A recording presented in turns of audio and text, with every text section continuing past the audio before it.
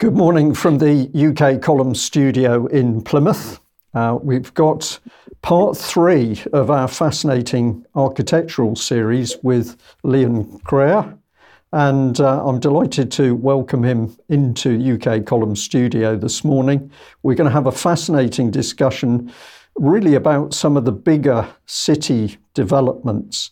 And in particular, when we ended part 2, we were talking about some proposed developments in the Middle East. So, Léon, thank you very much for joining me again. It's a great pleasure to be with you, Brian. How are you with respect to heat waves and unbelievably hot weather? I love heat, any amount. I was brought up in a cold climate, so I never had enough heat when I was young. Okay, but is it especially hot where you are at the moment, or is it just sort of... No. Yeah. It's all exaggerated, you know the media, what they do. They see a fire and the world is burning. It's all much exaggerated, and the fires are caused by bad management of forests. That's the problem.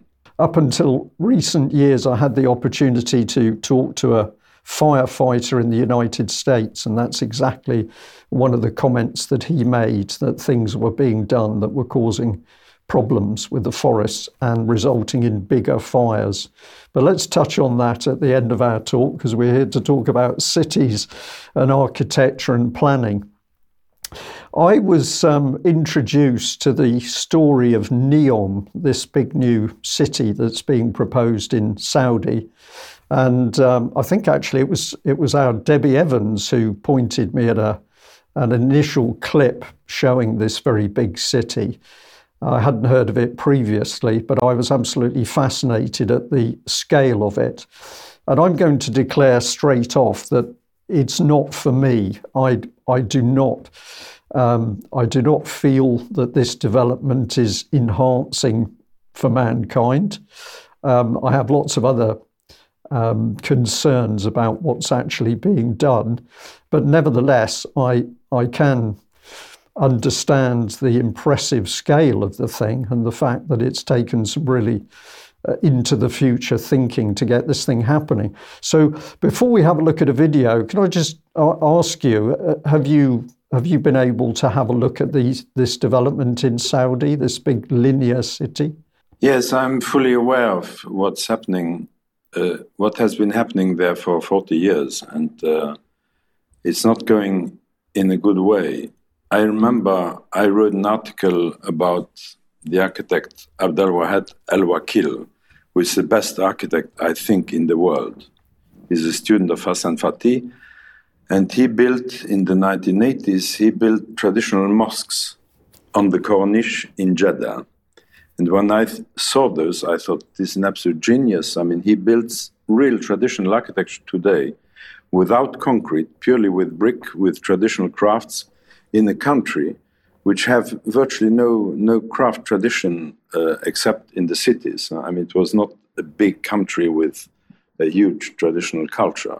Cities like Jeddah or some small towns along the Red Sea were obviously beautiful cities, but there was no tradition. He brought those traditions back. And I thought once these buildings are complete, there will be a revolution. They will change the world of the Middle East back to traditional building. What happened was the exact opposite. Once his buildings were complete, fantastic. He's actually the architect who designed also the Islamic Study Center in Oxford. He had his office in London at the time. I was living in London. And I thought this must be a guy driving a white Rolls Royce, being extremely wealthy. I went to see him. He had 60 people in his office, and he slept under the desk because he had too much work to go home to Folkestone every night. This was an extraordinary genius. When I got to know Prince of Wales, I introduced him to Prince of Wales, and who became a great supporter and enthusiast. And I wanted him actually to become the architect in charge of building Poundbury to start with. But then you should have seen the scene when I introduced him to the Prince's Council. Somebody said, I don't see why we should have an Arab architect building in Great Britain. And Al-Wakil, whose father had been the last prime minister under King Farouk in Egypt, he came from a family of diplomats and very high education. He said, you know, gentlemen, if we in the Middle East had the similar attitude to you, just imagine what our cities would look like. And but it was impossible to get him involved in. So the Middle East was, you know, they were very much dependent on imports from England and later from the United States. And in Egypt, Hassan Fatih was a genius. He died in, I think, 1985. He was recognized internationally as a great architect, but he was a traditionalist, and he built several settlements in Egypt, which were a model how Egypt should develop traditionally. But of course, he had the whole, the government and everybody against him, so much so that when Al-Wakil became his assistant, he came from a rather wealthy family, he brought him the first wealthy clients, that this man, who was by then 70, he had he was so used to be opposed that he started to shout even as the clients who wanted what he was best able to do. So it's a kind of tragedy which you find in every country, but particularly the Middle East, who inherited this modernist traditions which have absolutely nothing to do in that climate. Thank you very much for that. That's a very interesting introduction, and you've already got me thinking about those aspects of where architecture comes from, and we can be from my point of view, I can be in a country overseas, but actually what I'm looking at is architecture that's originated back in the West. Look, let's have a look at this promotional video clip for Neom. It's a few minutes long, 3 minutes to be precise, but it's Neom explained in 3 minutes. So this seems to me to be a good place to start. And we have a little bit of commentary after that video. There's then a further clip, which is much shorter, which really takes us inside the city. So for our audience, let's play out Neom explained, and then Léon, it'd be really good to hear your comments. What is Neom? This is Neom, or here, to be more precise, in the northwest of Saudi Arabia. But Neom is more than a place. It's a home for people who dream big. Bigger than that. That's more like it. It'll be a hub for innovation, an entirely new model for sustainable living, the vision for a new future. In fact, that's how it got its name. But what will be there? There's Oxagon, a thriving city at the crossroads of the world, where advanced manufacturing will enable industries of the future. Trojena, a year-round mountain destination. And just remember to pack your skis when you visit.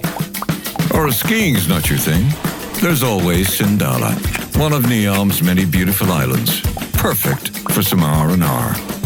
And Align, a 500-meter high, 200-meter wide, 170-kilometer long city in the shape of, well, a line. No roads, cars, or emissions. And everything its 9 million residents could ever need within a 5-minute walk. But best of all, the entire region will offer unparalleled access to nature and will be powered by clean energy. All within easy reach of the rest of the world. I know what you're thinking. Why does the world need Neom? That's a good question. The world needs Neom because the world needs change. That's what we mean when we say made to change.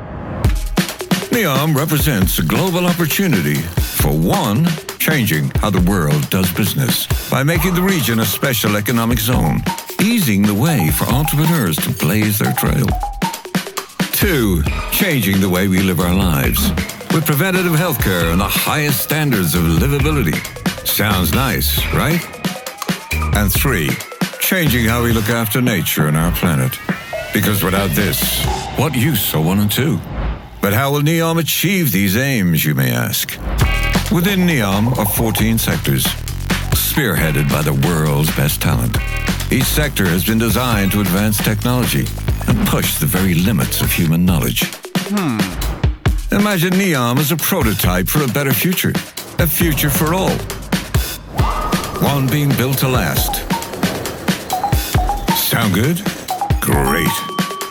So when the world asks, what is Neom?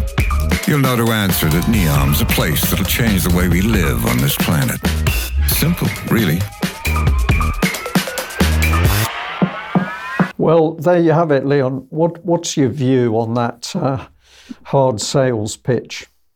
Well, it's a typical euphemistic nonsense, which is now one sells the most unsustainable ideas with the idea of sustainability. And, there's somebody who grows coffee in Guatemala told me that in order to grow coffee, you need to respect 3 conditions. One is climate, one is altitude, and the other one is soil.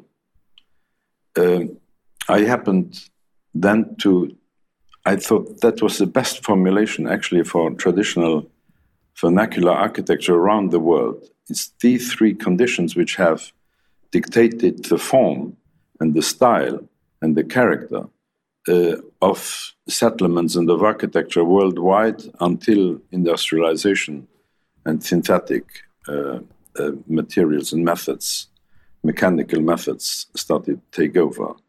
And in a way, Neom is the epitome of absurdity. I mean, there have been many absurd projects, utopian projects in the last 100 years, but this is a kind of the most hubristic and absurd, and also not only the music or what goes as music, all the promises which nothing, will corresponds to reality. Because it has this kind of architecture. This depends entirely on fossil fuel, on cheap fossil fuel. Now, maybe that future politics of Saudi and Middle East will try to keep the rest of what is left of fossil fuels for themselves. But even that wouldn't allow this to function for any period, any serious time.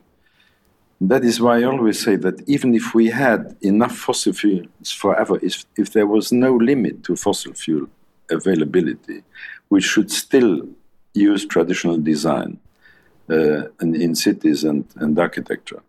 And it is actually because of this project and one sentence of when President Trump menaced to bombard heritage sites in Iran if Iran wouldn't behave, according to American wishes, that I started to think we have to do something about it, because clearly there is no model in the Middle East, neither in Iran nor in Saudi nor in Egypt, except those early models of Hassan Fatih, how one should again build in these countries. There's a small experiment which is actually very, very good, is the revitalization of the historic area of Jeddah, which is done by a Lebanese architect, Mohammed Mamoui, which is absolutely masterful and in the best traditional sense. But other than that, I don't know any example. And that is why I thought, we need to set a model, because my main partner is Iranian. He lives in America, but we had to make a gift to the Middle East to show them how to build again traditional towns. What came into my mind very much in that promotional video is that it's technology which seems to be the huge push. And I remember in one of the earlier discussions that you and I had, you were talking about the fact that you can have modern materials that can be bent into all sorts of interesting shapes. But that doesn't mean to say that you're building the correct building, because with a natural material, the building conforms to the attributes of those local materials, and that helps the form of the building, whereas the high technology sort of just stamps its imprint. And of course, in Neom here, we've got this on a gigantic scale. Have I got that summary right? And is this your feeling also on Neom? This is technology. This is a boast of technology and machines in the building rather than the result? Well, it's a high-tech fantasy, because high-tech, the very term says that there is high and low-tech. High-tech is supposed to be better than low-tech. Now, in ecological terms, if you look at the very long term, you will see that what we call normally low-tech, like mud architecture, is actually high-tech for when you look at the climate. If you consider that ecology is important, I'm not talking about saving the planet, just ecological, healthy, decent architecture which doesn't kill too many people on the way of building and using and sustaining and creating artificial climates. I mean, ski slopes in Saudi, it's the most idiotic idea you can. But people, certain class of people run with this because they find it exciting and new. And so I think it's really that the whole terminology has to be revised. Also, what is high tech? And if you consider soil, climate, and altitude, for each of these conditions, there is an adequate technology for building in a durable way. And it's certainly not high-tech. High-tech you need for building airplanes and bombs and that sort of thing, but certainly not for building settlements which have any future. We saw the linear city in the video clip, and so my mind then said, okay, well, what's the linear city going to be like? And there was actually another little video clip where effectively we're being taken inside the city. So let's have a look at this second clip and see what this linear city is like. I see trees of green, and I think to myself, what a wonderful world.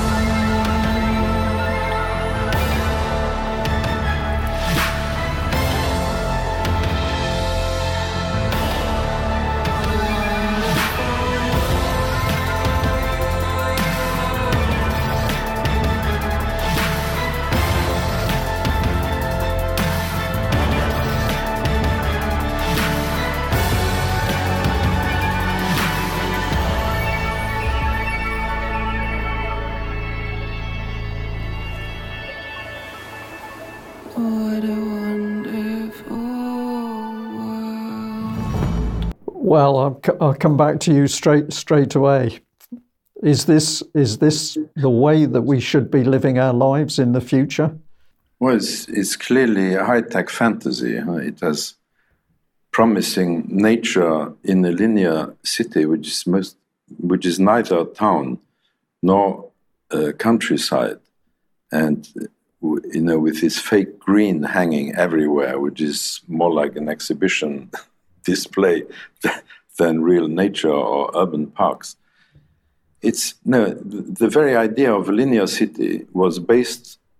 There were projects like that in the Soviet Union in 1920s, and also developed by Le Corbusier, the famous Le Corbusier, in a linear city, and which would be country long, stretch along the country, because the only idea, the driving idea for the linear city was that you have a system of fast rail and car of transport and person circulation of people and hardware, that would be the rational response to, you have just one line and you have all the amenities which belong to the city plugged onto a line. The city is exactly the opposite. It's always a network of spaces which settle as small as necessary a territory to allow to be fed locally, to have a community which is strong enough to be and large enough to give reason to a city, which is to produce ideas and hardware which the countryside, which agriculture doesn't produce, and it's the exchange between countryside and city, which created traditional towns. So that to have a city of a certain size, you needed a certain size of agriculture depending on the quality of the land around it. Now, because of mechanical means of transport, we have overstretched those distances that we have now. My fruit salad in the morning has mango from Costa Rica. And that is, if we look at the logistics of a whole society, which is so overstretched that it cannot be sustained over a long period of time because it's entirely dependable, again, on fossil fuel, And therefore, I think if we want to manage intelligently the fossil fuel which we have left, which is a very precious material, I think we should build traditional towns and use the car as little as possible, but still allow travel, but not for necessary, obligatory, daily purposes, which could be done on foot. I picked up in that last little, or was it the first clip? It was the first clip. It actually said very gently, everything you need will be within 5 minutes. And I thought that was very interesting because, of course, that's even shorter than the 15-minute city which we're talking about at the moment. So my mind then said, does that mean that people are just going to live in this little tiny bubble around their apartment within this linear city? Everything you need is 5 minutes away. So is there interaction in the city outside that little bubble or not? Relying all on extremely fast transit. So you could actually change, if you get bored with where you are or with what you are doing or with the people you are surrounded with, you can then change, go very quickly to another set. But 100 kilometers is a long way to have the same sort of section, 500 meters high. I mean, who are these people? 200 meters wide. It's ridiculous. It's a ridiculous concept. And on top of it, the line outside will be mirrored. It's mirror. So actually, when you are in the desert or in the mountains where this goes through, you wouldn't see it. That's the idea. You wouldn't see it. Imagine the cleaning bill after a sandstorm mirrors need to be clean, otherwise they look sordid.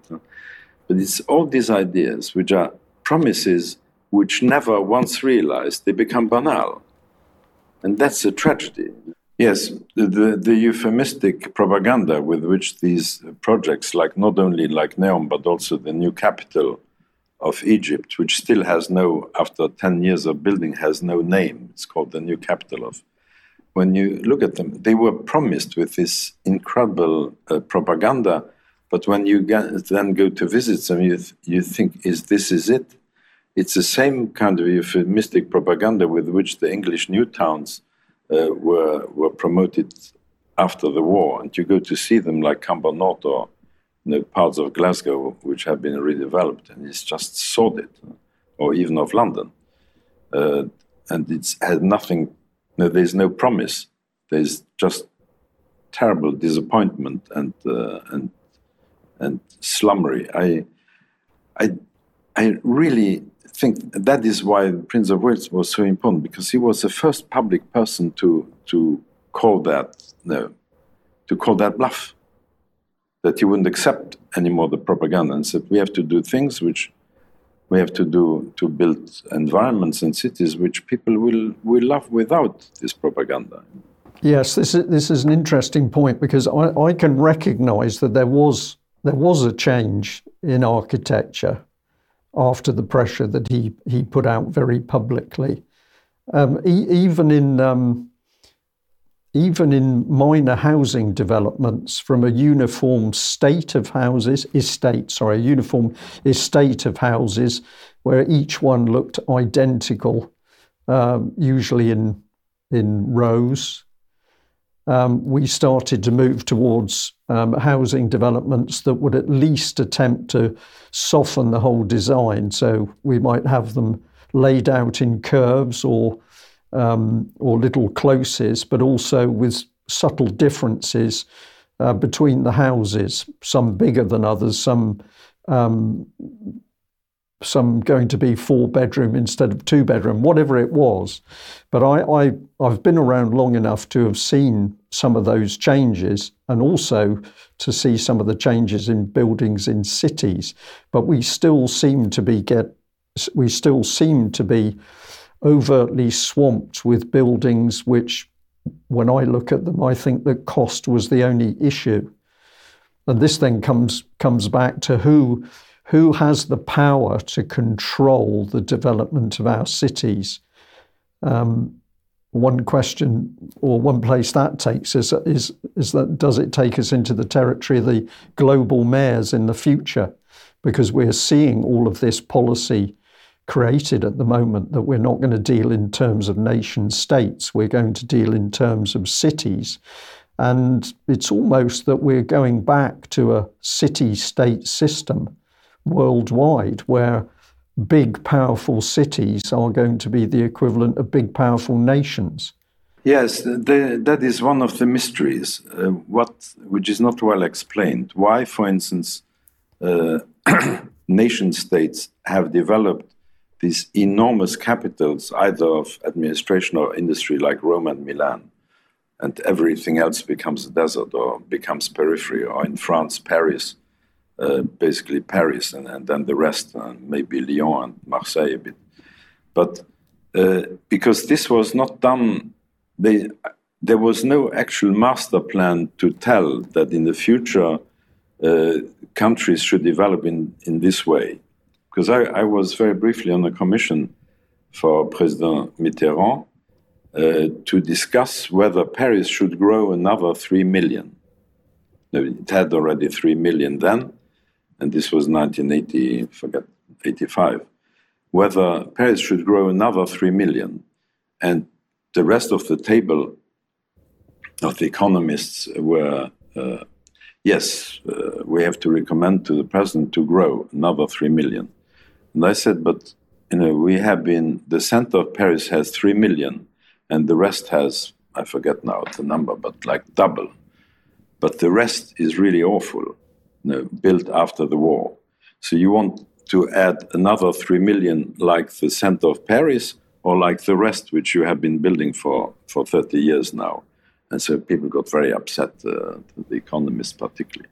And I said, but your theory, that we have to recommend that Paris should grow more, is based on the idea of the economist who was presenting it, that the Paris citizen produces more added value than the rest of French citizens. So I said, but let's then be logic. If that is true, then let's move the whole of France into around Paris. Because why then keep the rest? And so there could not be a serious discussion, because all these phenomena are to do with growth models which nobody controls, which is massification. And zoning, as far as territorial zoning goes, is the geographic instrument of planning massification, which doesn't allow variety, which creates uniformity, architectural uniformity, financial uniformity, class uniformity. The rich live separate from the poor. And it is this kind of division in society which is now is exploding. It's no longer controllable. And there are all these unbelievable violence which can explode so far, still under control, but which in the future we have absolutely no idea where something, where violence can grow to civil war, because the potential of frustration and violence is so that we may face civil wars soon. And Ukraine is another of these examples. How hatred suddenly can be fostered to such a point of violence that you send the whole people into its own perdition just because they hate the Russians, for God's sake. No. And they can't win. Is it the case, if you're talking the economists, next to the economists for me are the money men, is it that the economists and the money power is now so powerful that they are calling all the shots on how our cities and our societies develop? The average person on the street would have no idea about these, I'll be provocative and I'll call them long-range plans, which would be the Soviet description of them. But the average person has no idea that there are these plans being produced. I got a glimpse of them many, many years ago when I spent some time as a parish councillor. And much of that job was very simple, but one of the good things about it was you got the opportunity to read documents that you wouldn't normally read. And one of the documents that came across my desk was called the Devon County Structure Plan. And this was a description of quite a massive increase in the number of housing units in the county of Devon. If I remember correctly, it was I'm going to say 300,000 new houses to be built in a particular time. But when I read through it, what I was interested in is that there was lots of talk about house building. There were relatively few equivalent paragraphs, not even chapters, on transport. So all of these houses were going to be built. But if you said, okay, well, how are people going to travel? They were inevitably being forced back onto the existing road network.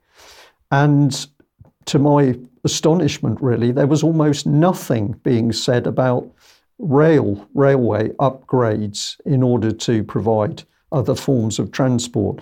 And so I ended up with a group of people that challenged some of these ideas in the Devon County Structure Plan.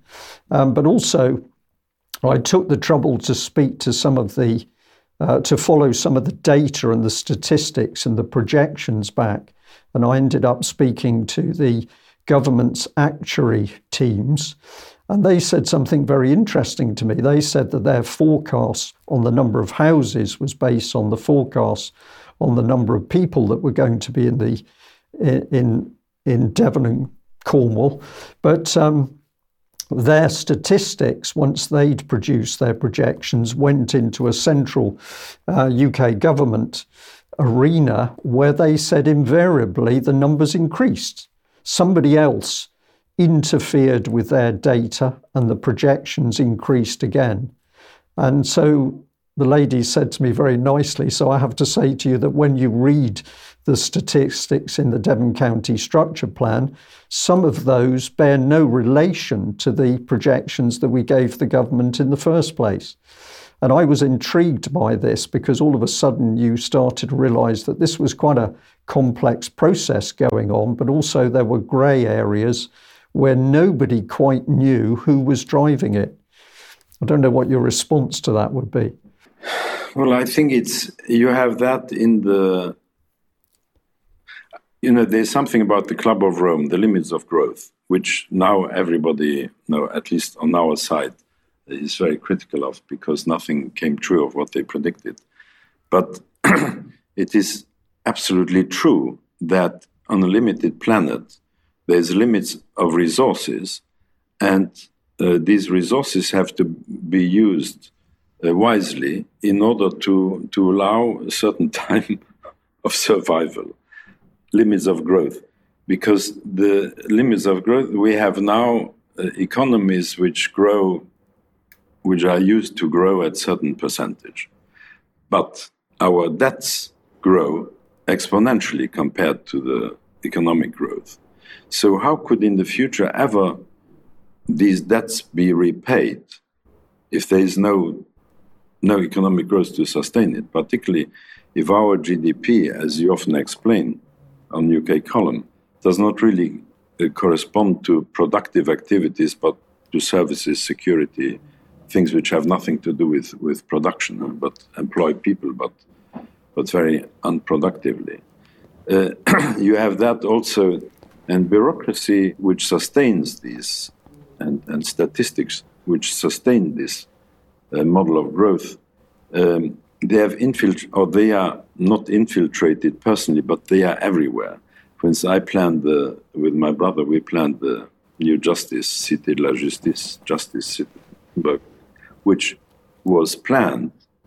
The numbers of offices and rooms and auditoria were planned by a planner.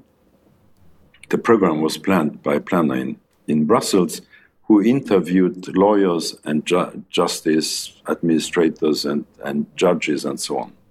You know what happened? Between 2000 and 2007, where we planned this, the program had doubled for a country which had stayed the same population. No. And so it's inevitable that there is this kind of planning which goes on does not have a kind of overall benevolent scheme to make things better for the future, but it's sectors growing for each other, and you pointed it out. 300, 500,000 more houses. What about the roads? Because these houses which are planned now, whether it's in Devon or in Yorkshire, they are imposed by government, the numbers. But what about the roads per year? Because none of these houses is built in a town where you could walk in 5 minutes to your work. Everybody has to use either public or private transport today in this setup. And that is why we need some concepts which would balance. That's why I say, I wrote something about this, that science have advanced enormously in the macro scale or the micro scale, looking into microscopes or very far. We know now a lot about things which we had no clue about a century ago. But as far as the environment goes, as far as our own countries where we live and where we use the soil and the air, we know virtually nothing about it. And that is why our countries, for instance, France or Great Britain, they used to be centers of enormous world empires, which were used to get a lot of food from outside. But it would be, I think, scientifically, it would be absolutely essential to study what is the quality of the soil of the United Kingdom, of Ireland, of Scotland, of France, of northern and southern France.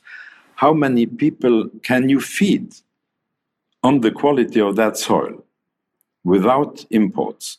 And that would give you an idea of, just a statistical idea, what should our population be in order to, in times of crisis, to have enough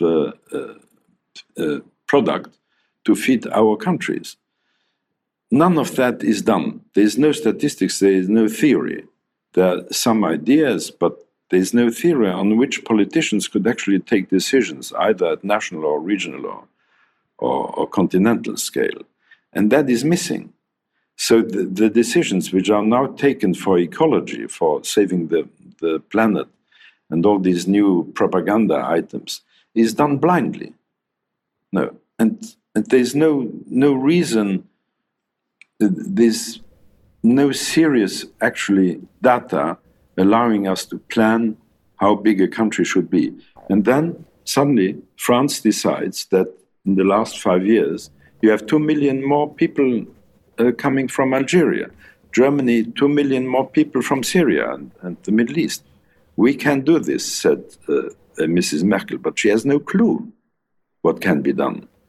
It's only preparing these imbalances of having suddenly too many mouths to feed in countries which don't have the soil nor the imperial might to feed these countries. It's just irresponsible. But I don't have a solution, but I think this theme must be addressed, that how much land do you need to feed one person? And what quality of land? And then see, for instance, what would be the sustainable population for different countries. This is a very good point, and I had lots of things going around my mind. The first thing was that, of course, the policies that we see coming across are increasingly not to do with nations. They are to do with, well, some of the descriptions tell us it's a global village. It is globalization. So the people who seem to be driving the world agenda always come back to the idea that we didn't bother with individual countries. We're only going to deal with the idea that we're living on this planet lost in a very big space. And so their descriptions to me automatically mean that they are not focusing on something which is common sense to you, which is how much can a country grow in order to feed its population.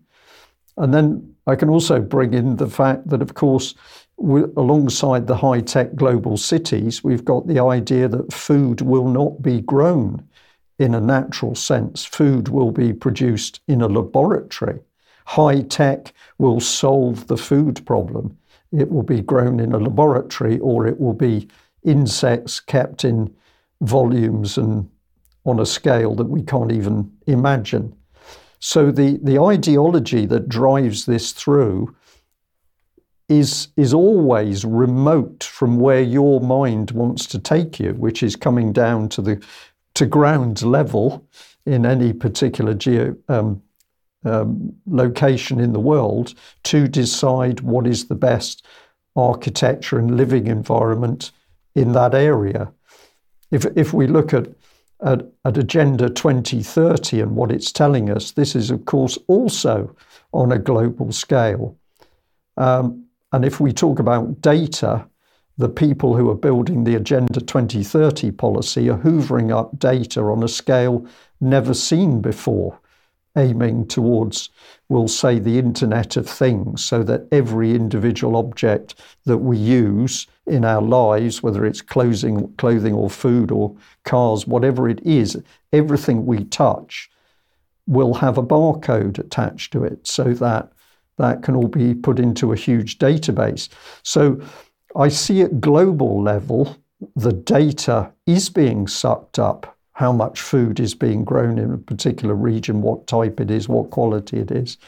But that data doesn't seem to be then put back for beneficial use at people at local level. It seems to stay within the globalist mindset. You're absolutely right that there is clearly a master plan, whether it's expressed or whether it's organic, to the kind of power structure which we have now, is that what we see is the high-tech future, which goes towards synthesizing, having not only synthetic, because what changed architecture and town planning was mass transport, mechanical transport, and synthetic materials. Virtually 90% of building materials which are now used in architecture are synthetic. They are products of industry, of industrial processes, extremely needing extreme energy use for creating these synthetic materials. And the same, but they create uniform materials, and which you don't have in nature. Nothing is uniform. Everything, even similar things, are different. And that is what defines character, regional character, as far as plants go, as far as building materials go, as far as climate go.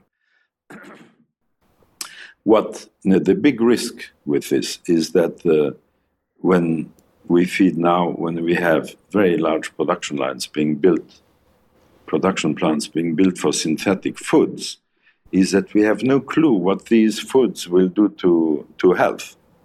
because they are basically experiments like the so-called vaccines, which are experimented on the world population. And the consequences we know will be disastrous, whether believe in high tech or not. We know that experiments where there is no experience will lead to terrible, unforeseeable health problems and social problems. So there is a movement, for instance, one of the founders of the New Urbanism, a colleague, Anders Duani, he wrote a book for the Prince's Foundation called Agrarian Urbanism, which I think I may have mentioned, which shows how, with building small new towns regionally, how then agriculture can be rebuilt as small-scale enterprises, allowing not just gigantic farms, but also maybe a lot of people are interested in being peasants, growing foods. No, and all that individual enterprise has been, and individual talent is now cut from possibilities to exploit their talent, either to grow foods, to build buildings, to make artwork, and so on.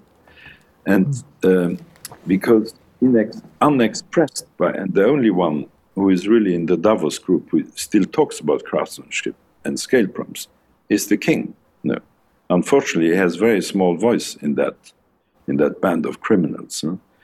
And therefore, I think planning towns is so absolutely central, because zoning, for instance, when you take a typical town 1,000 years ago, which would be founded either in England or in Silesia or in Italy, you would have for a town, let's take 100 acres. You would have hundreds and hundreds of different building sites of different sizes, which would allow small, poor families or richer families or institutions or governments or administration or storage for animals and so on. And the image of those, purely the lots, when you look at the plan of medieval town or a Roman town as it was founded, just the sizes of lots, the numbers of small, medium and large lots is colossal. It's just hundreds and hundreds of different size lots, which allows the different ambitions in these towns to build their house or their factory or their manufacturing and so on, or their schools and so on. Now, when you look at planning, it's just zoning plans. They are just large colored areas, which are area planning, which generally is of one function, and which allows in areas which are many, many hundreds of acres of hectares, only to have houses. In others, only to have shopping. No. And those are sizes which are only addressed to corporations, large corporations, which can buy, finance, and realize these buildings. Whereas a traditional network or offer of building site would allow this microcosm of many different ambitions to become citizens, build their house in the city, produce things in the city which the town needs, instead of planning. What is happening now in Ukraine? You heard Mr. President Zelensky inviting BlackRock and all these gigantic companies and to take over the rest of the country, to plan for the future, which will be the breadbasket of Europe. I don't know.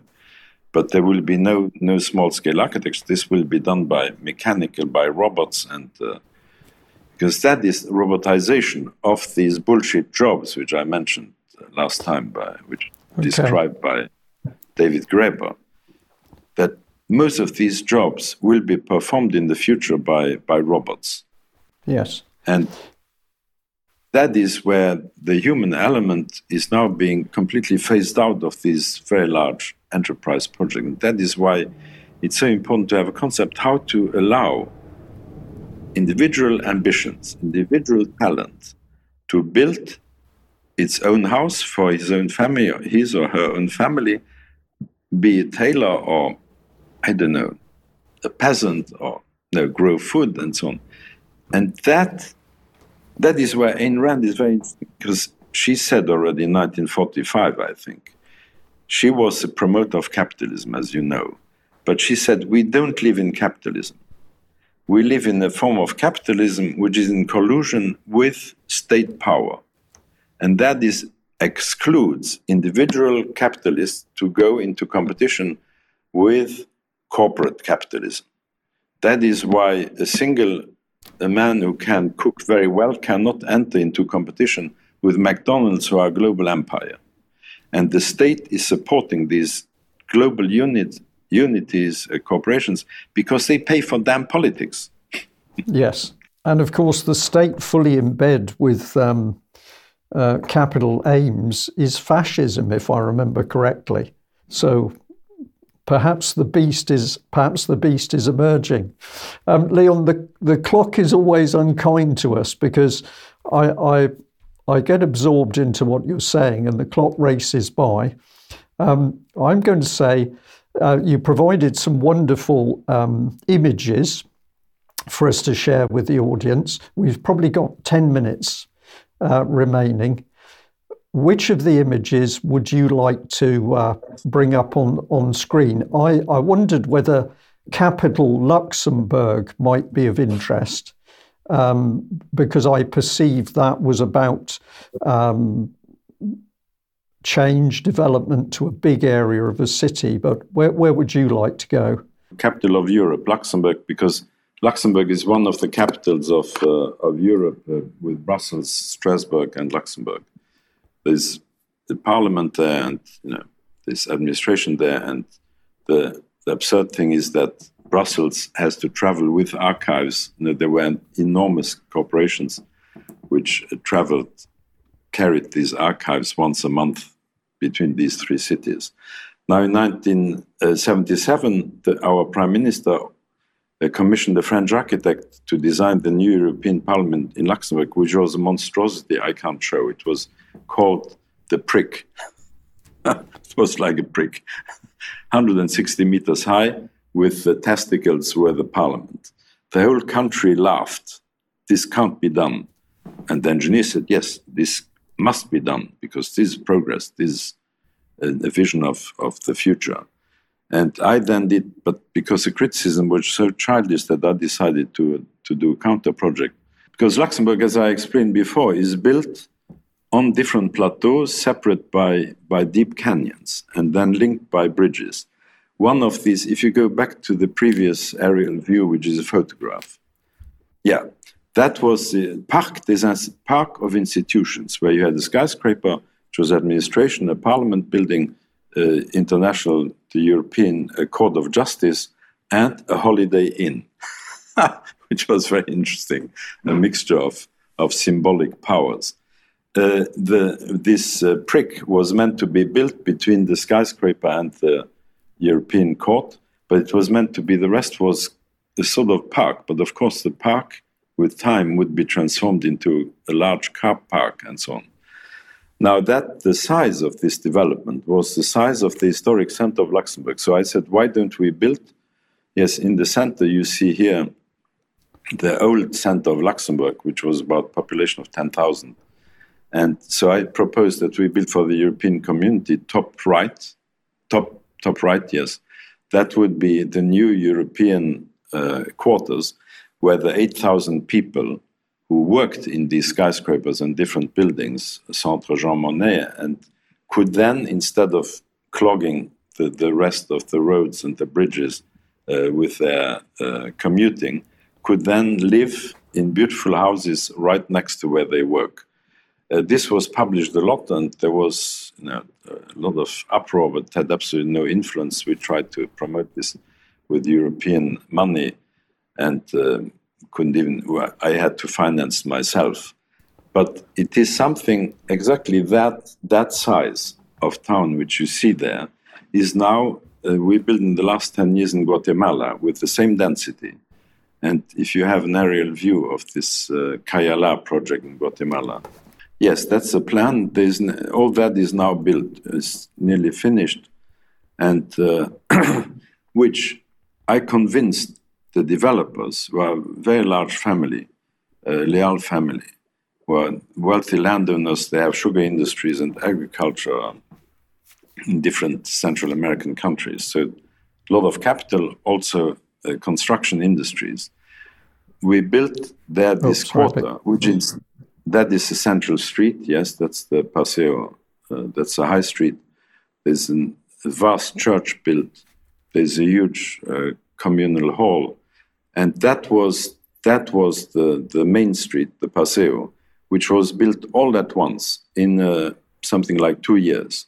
And that is the interesting thing, that you have the campanile of the church, you have the public hall, that you had virtually within 2 years, you had the feeling here is already a town, even though the rest of the town only followed in the last 8 years now. And that is when you have the right idea, the right concept, the right scale of buildings, a town will never look unfinished like Neom. No, when you start, you have to build the whole town, otherwise it will look unfinished. Whereas a town, once you have the first streets built, I had the same feeling when we had built the first streets in Poundbury. All the attitudes changed because they felt we have a real place. This is not just housing, this is not just shopping mall, this is something like the beginning of a real town. And Europe could have built this easily because there were enormous funds for developing these buildings in Brussels, Strasbourg and Luxembourg, and they are everywhere in all the three towns. There is not one single building worth looking at. No.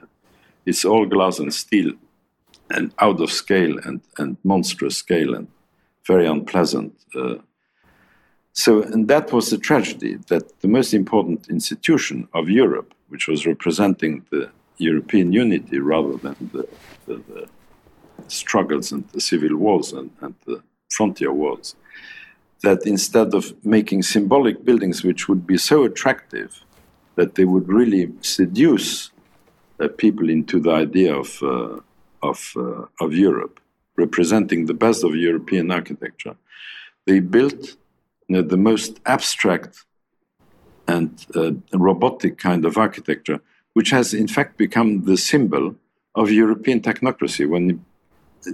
I think actually Britain left.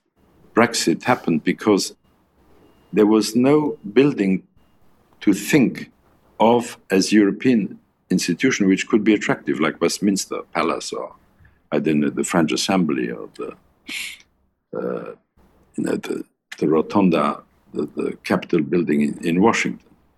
All the buildings which were built are abstract, symbols of technocracy and pure, unaesthetic construction. Lacking humanity, maybe. That's a very interesting point. And also, I think many rooms without windows. And I remember reading somewhere that you should never sign a contract in a room with no windows. I think the inference being that your mind is controlled by the fact you're inside four walls. I don't know whether that's true or not. Léon, I would like to end here, and I was fascinated by this particular image because most of your discussion has been on very big urban developments, and I don't know where this is, but my perception is we've essentially got it's styled on timber-framed building, and so on the left, the timber-framed building, as far as I see it, on the inside, a wonderful light and open space. Where was this development? It's my own house in Seaside, Florida. Seaside, Florida was the first experiment without which Poundbury would not have been possible. It was designed by Andres Duany and Liespeter Zyberg, and I was their consultant. I was their theory man, to tell them how to do an American version of the European town. But I had by then, I was so frustrated by then in the 70s that I said, I'm doing architecture I'm an architect, I do not build. because the situation is so corrupt that anyone getting involved in building can only build corrupted products. But the Duanis and the promoter, the builder of this town, he owned the land, Robert Davis. They came once to take me to the airport in Miami. I went there for a lot of lectures, how to make towns and so on. I was their guru. And they said in the car, now, Leo, you have to come to Seaside because we have now the conditions where you cannot refuse to build. I said, let's see. So I went there, and it was so nice that they gave me, for my consultancy fee was a piece of land.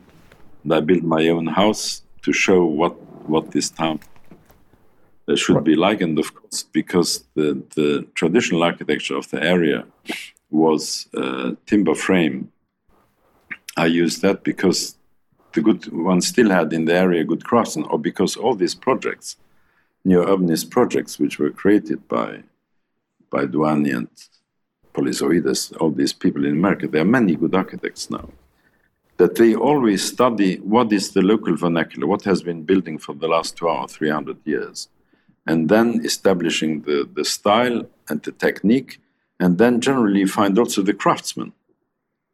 And living in that town while it was built was very pleasant, because the noise of small building sites is very different from very large building sites. Yes. Of hammering and the screwing. Okay. Should we just bring that black and white image on screen? So this is an aerial shot, and am I right? Your house is the one to the left of the picture. On the left, it's the gate. Is actually the gate post of the entrance of the town.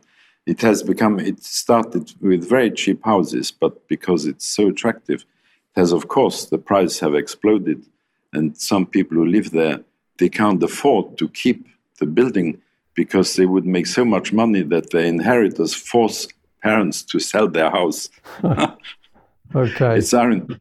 But this is not unique. There is now many of these projects, I think over 100 of these projects, which are now built, some of very great quality and very, very pleasant. Okay, Leon, I'm sorry to say we must end there, but it's been a fascinating journey again, all the way from the desert of Saudi Arabia through to American traditional wooden buildings. So that's been utterly fascinating. I'd like to thank you very much for giving me another hour of your time. It's been wonderful. And I'll just to leave, we often ask this, what would you like to say to our audience? What would you like the UK column audience to be doing in order to enhance the built environment and architecture? Well, I think that your audience, from what I guess, are people who are very much still believe in common sense. And most people still retain what is beautiful. And when somebody tries to convince you that something is beautiful which you find ugly, you have to mistrust that person, because beauty is something which is self-evident. You don't have to explain or change your mind about something which has to do with beauty. Yeah, wonderful. Thank you very much for that, and thank you so much for joining us again. I'm going to say bye-bye to our audience, and Leon, it's been wonderful. Thank you.